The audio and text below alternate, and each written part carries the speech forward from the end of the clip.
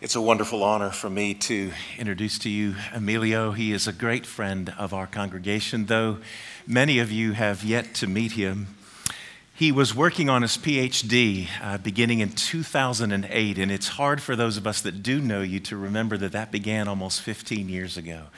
He served here as our Director of International Ministries for the 3 years that he was here at RTS.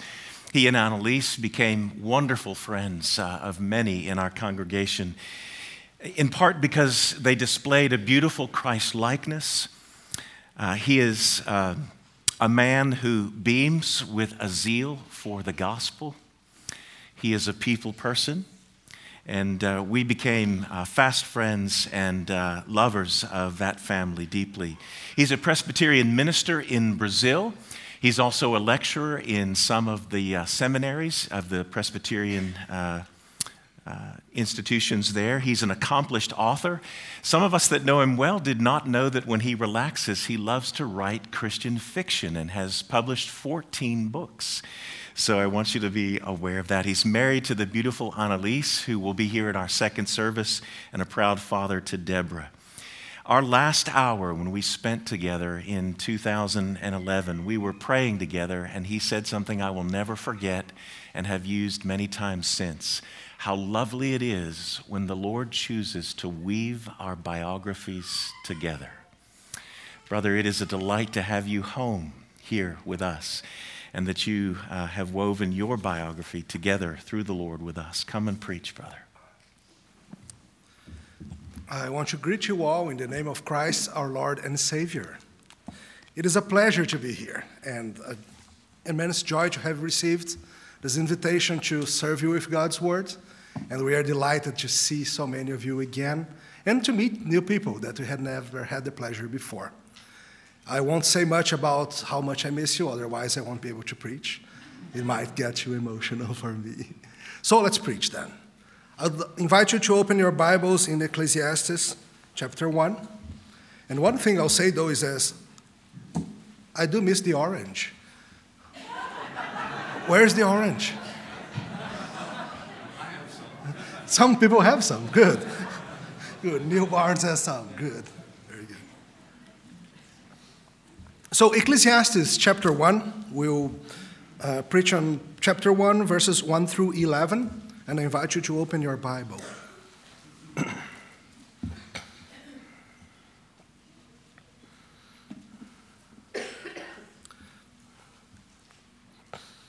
This is God's word. The words of the preacher, the son of David, king in Jerusalem. Vanity of vanities, says the preacher. Vanity of vanities, all is vanity. What does man gain by all the toil at which he toils under the sun? A generation goes and a generation comes, but the earth remains forever. The sun rises and the sun goes down and hastens to the place where it rises. The wind blows to the south and goes around to the north. Around and around goes the wind, and on its circuits the wind returns. All streams run to the sea, but the sea is not full. To the place where the streams flow, there they flow again. All things are full of weariness. A man cannot utter it. The eye is not satisfied with seeing, nor the ear filled with hearing. What has been is what will be, and what has been done is what will be done. And there is nothing new under the sun. Is there a thing of which it is said, "See, this is new"? It has been already in the ages before us. There is no remembrance of former things, nor will there be any remembrance of later things yet to be among those who come after. Let us pray. Lord, we bless your name for this passage. We thank you because you inspired your son Solomon to write it. And we pray that this morning, as we explore it, you would teach us and help us to live. In Jesus we pray. Amen. There are many words which are hard to translate. If you ever toyed with learning another language, you know that there is no such thing as a one-to-one correspondence of all words in other languages. Sometimes you need 3 or 4 words to convey one word from a language into that. You probably heard of such thing. In my own language, Portuguese, we have a word that is saudade, which is what I feel towards you. It conveys the sensation of a deep longing for a person, a thing, or even a time that is no longer with us. It is more than nostalgia. We like to brag that saudade is impossible to translate. There is no one-to-one word. It's not just nostalgia. But I did find recently an attempt to translate it into English. It goes like this. You have to take nostalgia, intense desire, a bit of sadness, and affection. Mix it up with sugar, salt, and a shot of cachaça while listening to a samba. Yeah, that's pretty good, actually. You know, there are some words in English which are very hard to translate into Portuguese. Insight, awkward, jinx. We don't have one word for that. We need 2 or 3 to convey the same ideas. And I've been researching some of these words. I'll give you 5 to flesh it out. For example, in Japanese, there's an expression, it's age otori. That's when you look worse off after you have your haircut. Age otori. You've been there, haven't you? There's a word in Ghana, it's pelinti, and that refers to the action when you keep tossing hot food from one side to the other inside your mouth to cool it down. That's pelinti. The Indonesians have a word, it's jayas, meaning a joke so poorly told and so unfunny that one cannot help but laugh. Some of you are quite good at jayas, aren't you? No, my favorite is this one. It's Drachenfutter. It's from German, and it literally means dragon food. It's how the Germans call the little gift a man buys his wife on the way home when he knows she's angry at him. Dragon food. You gotta feed the dragon. Appease the dragon. It's wise. The French have this expression, it's le prit de calier, the spirit of the stairs. You all been there. We all have. It's what happens when you're having a discussion with somebody, an argument, but you can't think of a comeback. Nothing to say. But the moment you leave the place, the moment you leave the room, the perfect comeback comes to your mind. But it's too late. You are at the stairs, and it's too late now. No, there are words that are hard to translate, and Ecclesiastes has some of them. But Ecclesiastes is about more than a word. It's a book written to describe a sensation, a feeling, that it's itself very hard to put into words.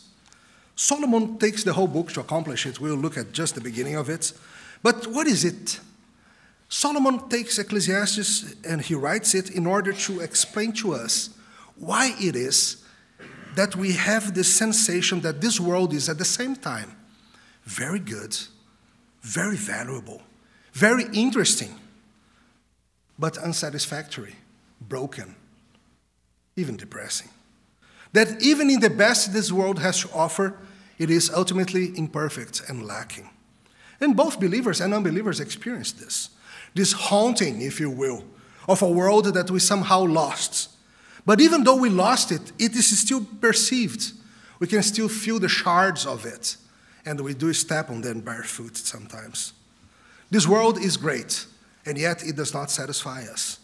And this tension corrodes and moves us. This comes and goes. There are days in which you are completely satisfied with your life. All is well, family, plan, jobs. And then, in the very next day, you feel like life has no meaning. It's vain, it's useless, it's meaningless. I know this for a fact, and I know that you feel the same. Solomon felt the same way.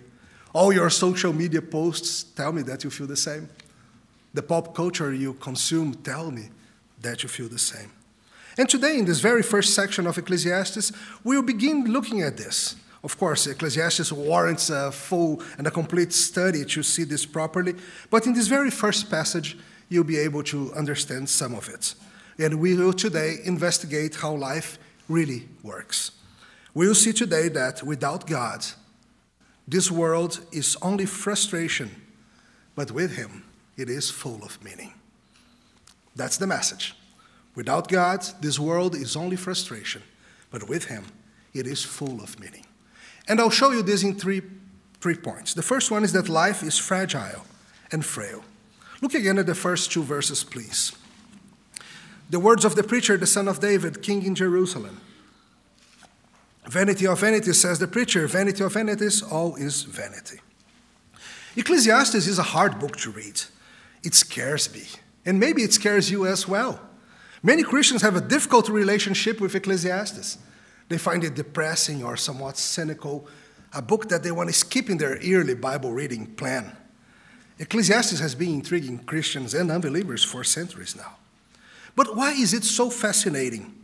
I believe it's because of this universal sensation that I mentioned, that it explains the human experiences so well, and yet makes us question where our hearts are. A theologian called Philip Ryken suggests that we should think of Ecclesiastes as the only biblical book written on a Monday morning. And that works. And it deals with deep questions. Who are we? What is really valuable in my life? How can I measure whether I was useful or not to my generation? Am I leaving something of worth for the ones who come next? Solomon has been through a lot when it comes to this point where he writes this book. He loved the Lord, and then his heart went astray. But he did come back and lived to write about it. And in the book, he explains that all those things that people believe will be the source of meaning in life are not going to work. He tried it all. He tried wealth, he tried knowledge, he tried leisure, he tried power, he tried wine, he tried women and more women. He tried everything. And he lived to tell us that if you think you will find your meaning of life in those things, you'll just be frustrated. And he begins telling us, all is vanity.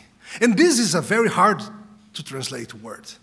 What you have here as vanity is a Hebrew word, it's hevel. And if you have another Bible translation, you may have it listed as meaningless or futility or vanity. It really depends because it's not easy to translate. Those are not bad translations at all.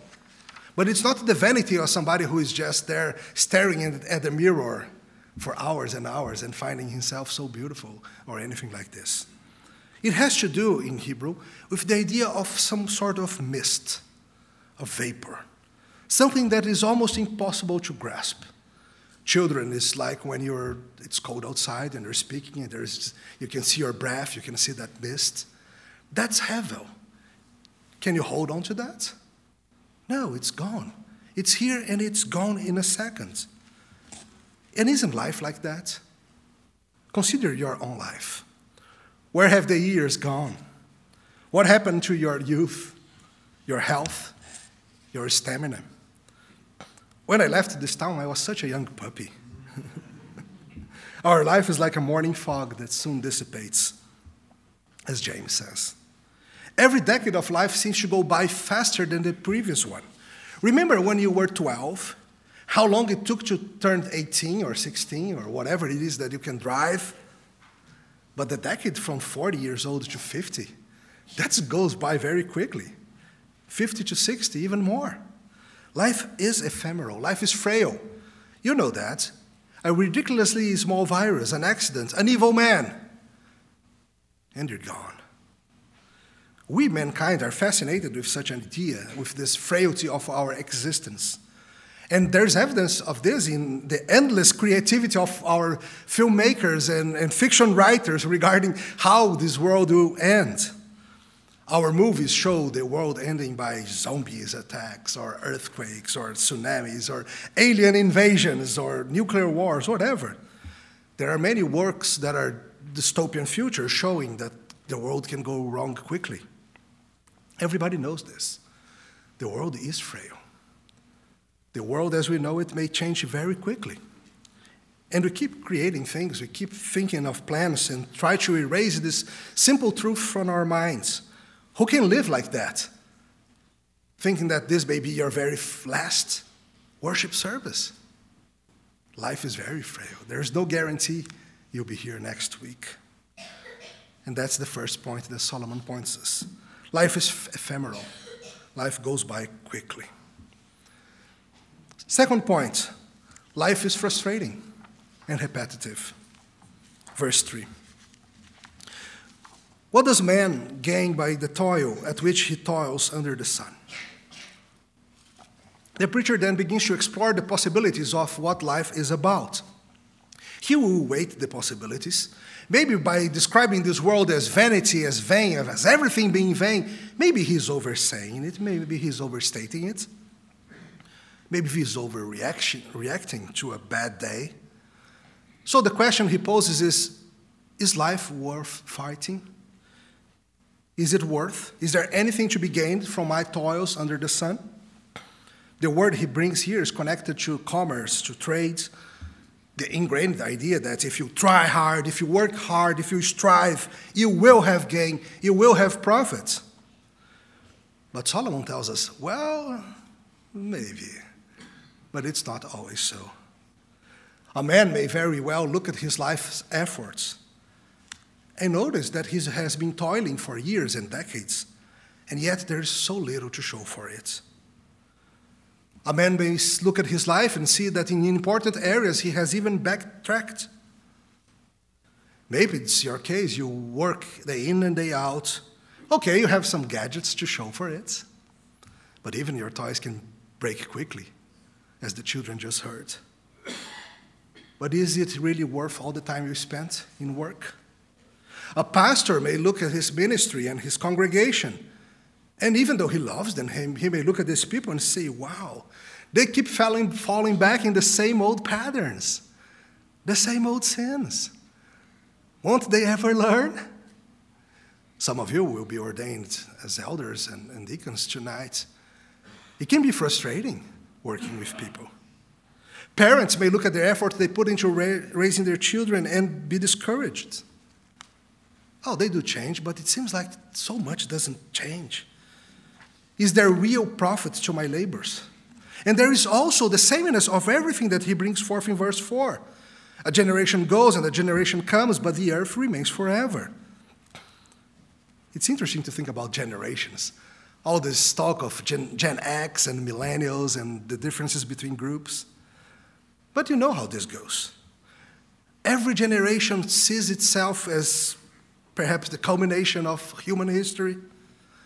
But phrases such as, the more things change, the more they remain the same, they are true. Generation comes and go, and the earth remains the same. We fight, we try, we seek to promote change. We seek to resist change. We do foolish things, we sweat, we die. And it seems like every new generation has to fight the same battles all over again. It seems like apostasy, for example, is only a generation away. And this is tiresome. At times we are tempted to think of ourselves as the apex of civilization. Or another way of saying it, sometimes we do think that we had it good, but the next generation, those kids, they are a mess. But we had it right. When we were young and we were in charge of the world, it was a better place. Youth has ruined it. Once a man complained, the children now love luxury. The children have bad manners, contempt for authority. They show disrespect for elders and love chatter in place of exercise. Thus complained the philosopher Socrates thousands of years ago. It seems like us complaining about the children. Generations come and go, and the earth is the same. In nature, it doesn't seem to be very different. Solomon looks at nature and sees perhaps things will be different then. But then he looks at, please see verse 5. The sun rises and the sun goes down and hastens to the place where it rises. The wind blows to the south and goes around to the north. Around and around goes the wind, and on its circuits the wind returns. All streams run to the sea, but the sea is not full. To the place where the streams flow, there they flow again. All things are full of weariness. A man cannot utter it. The eye is not satisfied with seeing, nor the ear filled with hearing. Solomon looks at nature, and the way his eyes notice, it's all the same. Oh, there comes a sunrise, all right, and then the sun goes around the sky and sets, and next morning, will it be different? Same old. Come on. What's going on? It's all the same all the time. The rivers are flowing into the sea, but the sea is never full. It's an endless task. All this work, all this labor, all this toil, and nothing changes. It's useless. It's the same with the animals in their life cycles. It's the same with us as well. How are your New Year's decisions going? 3 weeks about? They're doing well? All right? For example, you decide to lose some weight this year. You exercise, you diet, you work hard, and you lose some weight. But is the battle over forever? Of course not. Stop exercising and eating well. Guess who will come back to haunt you? You'll find those pounds at Krispy Kreme or something like this. They're there, just waiting for you.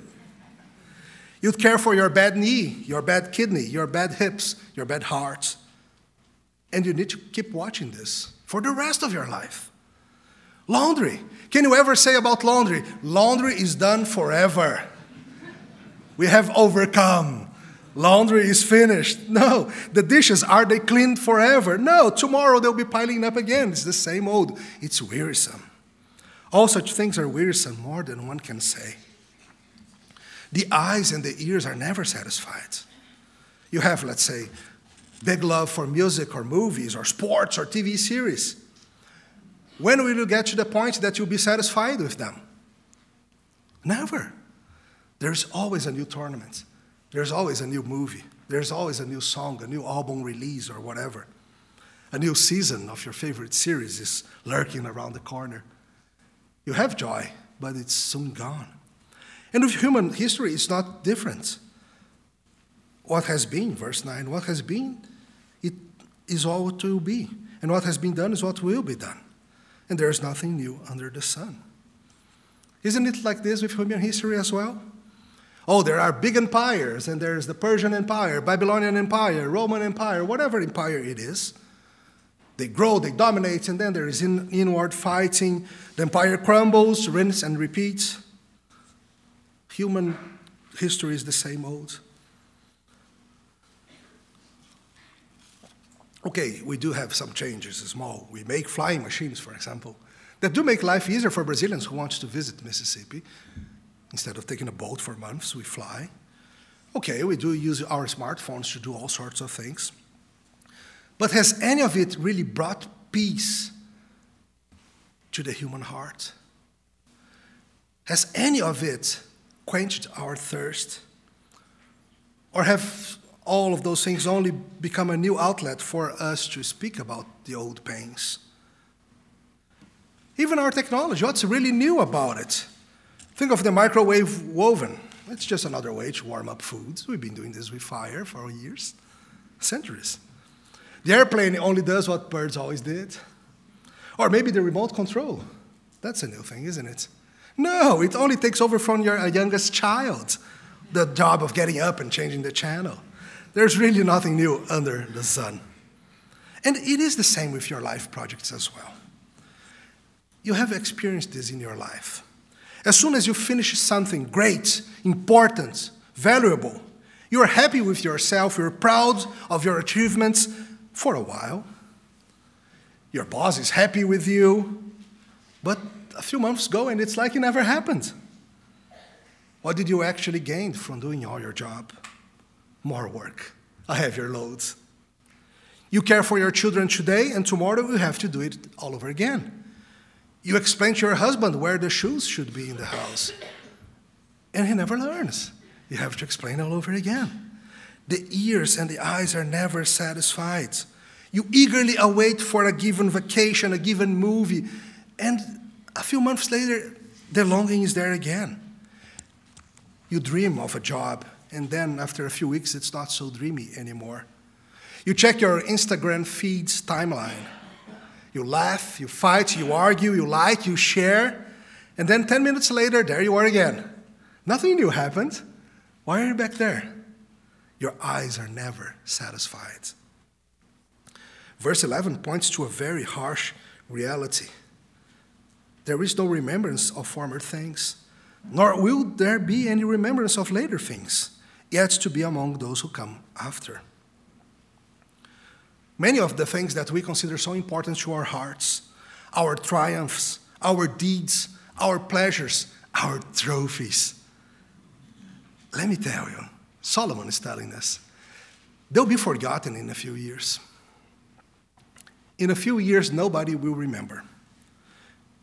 A few days after, you might remember the pleasure you had, but you won't feel the pleasure itself. In a few decades, people will not even remember you, brother.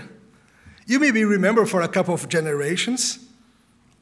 Let me ask you, do you know the name of all your great-grandparents? Do you know their names?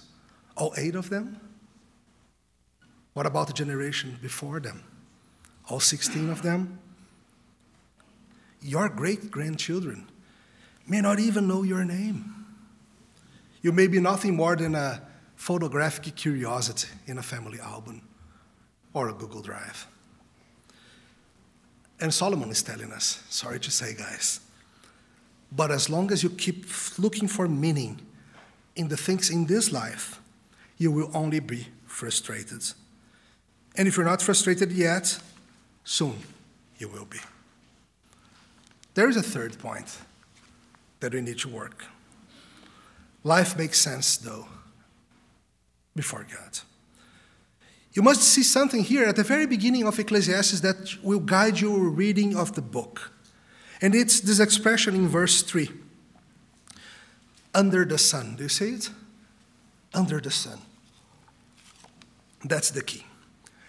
If you examine reality merely through the lenses of what you see, what you feel, what you experience, life will be like this, frustrating and meaningless and vain. However, if you understand that this is how life is under the sun, looking only here in this horizontal perspective, everything will change. Let me exemplify with this. Imagine an alien arriving on Earth in his beautiful spaceship. I mean alien, like green and all that. He lands on Earth, but he doesn't land on beautiful Mississippi, but he lands in Sarajevo during the Balkan Wars in the 90s. Or maybe this alien of ours, he lands in Aleppo in Syria during the Civil War. He looks around, and everything is wrecked. The walls are crumbling, buildings are kind of torn, there are bullet holes everywhere, blood smears, torn bodies here and there, smoke coming out of buildings, torched cars. There's very little joy. Now, this alien doesn't know that Sarajevo or Aleppo or wherever have just gone through a war. And he would look at this world and say, wow, those humans are very weird. This is how they decorate their walls with blood. This is their architecture. They begin building, but they only do it halfway. He would look at a war-torn country and imagine this is how it goes. And that's us. We were all born in a war-torn country, in a war-torn world. None of us saw the world before the fall. We only lived in this broken world. And if you don't know that, if you only consider life under the sun to be normal, then you try to find meaning in all those things, in work, in pleasure, in filling your eyes and ears with things, and you'll be frustrated over and over again. Ecclesiastes is a book designed to make you look above the sun, to make you consider life not only down here, but transcendental, looking above, trying to understand what comes from God to us. That's what Paul said in Romans 8, the passage we read earlier. He deals with the same idea, that this world is frustrating, it's full of vanity, it malfunctions. It's not the way it was designed to be. When Solomon wrote these words, nothing new had happened yet in the world. But some centuries later, something new did happen. The incarnation of God. When the Son of God himself, Jesus Christ, walked in this earth, he wrote himself into history and came to radically change this world, bringing with him the last era of this world before the consummation of all things. The incarnation of Jesus Christ is the new fact that changes all this. There is no hope under the sun for us. Our hope came from above the sun to dwell among us, full of grace, full of truth. And that's where Ecclesiastes points us. He points you to stop considering life as you know it's only here and try to find meaning in the things above. And the beauty of it is that when you begin to see life through the lenses of Scripture, when you begin to see life through God's eyes, all those things change. For example, the repetition of nature that Solomon spoke about. There goes the sun again, same old path. But when you look it through the eyes of Scripture, what do you see? You see, as Psalm 19 portrays, a champion or a groom, a bridegroom going in triumph. When you look at the patterns of nature, just with human eyes, okay, there goes another stream filling up the sea. But when you see it with God's eyes, look at Psalm 104, for example. It will be a good afternoon reading for you, Psalm 104, or Job 38. Those passages look at creation in a majestic way. If Solomon says, our work is in vain, through Jesus Christ, Paul says, in the Lord our work is never in vain. And that's what changes everything. Nowadays our eyes are never filled and cannot find lasting pleasure. But if we do set our eyes in the coming world, even this very world will seem to be brighter, with our ears tuned to the whispers of an upcoming glorious reality. Revelation 21 talks about God preparing a new earth and a new heaven, with no more sin, nothing subject to this vanity, to this fallenness, to this meaninglessness, no more Hevel. And Ecclesiastes is a book designed to somewhat rudely remove from your heart the vain hopes of finding lasting joy under the sun. Solomon tried it all, and he'll tell you, chapter after chapter, you think wisdom will give you this? You think money will give you joy? And he will rudely remove those hopes. An author called Benjamin Shaw put it this way: for you wondering about Christ in this book, this is the world Christ came to save. This is the world he came to inhabit. For the sake of his people, he submitted himself to this kind of life, with its repetition, its ordinariness, its seemingly failure to make progress. So when this vision of life brings you frustration and disappointment, do remember that Christ did not come to make you successful in this life, but to save you from its fallenness as well as yours, and to bring you finally into a world where nothing is ordinary and where everything is new. Understanding life with this perspective, brethren, the message of Ecclesiastes, as another author puts, it's not that nothing matters. It is that in the face of God, everything matters. I know that all of you here, even if you do not consider yourself a Christian, you have to deal with this sensation. There are wonderful days followed by awful ones, and it's hard to balance those things. The sensation is hard to put into words. It's hard to translate. Do not avoid it. Do not try to numb it down with endless entertainment or whatever. Look this frustration in the eye. Deal with it before God. Examine what God is saying about who we are and what this world is. You've heard it today, and it's foolish to pretend it did not. We live in a world like this. We write stories and sing about such sensation. We try to make this vapor, this breath, last. That is vanity. I call you all to look above the sun and look for the one who came from there. Look for him who came to redeem us along with this world, and who will himself make all things new. Let us pray.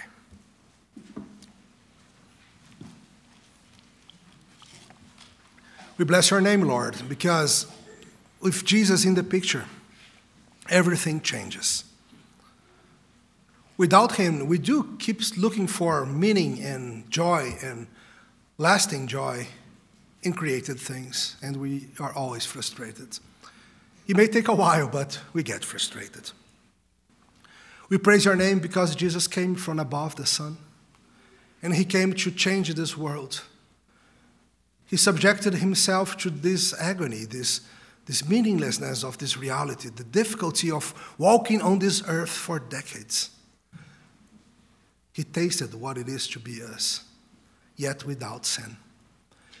And we praise your name because through his work, we expect a new world in which there won't be any vanity, only the joy of a recreated earth without sin. While this reality doesn't come to us, we ask that would help us to see this world as broken. And yes, to do find some joy, even in the brokenness of it, in the glimpses we have of what you've been doing to us. We praise your name in Jesus. Amen.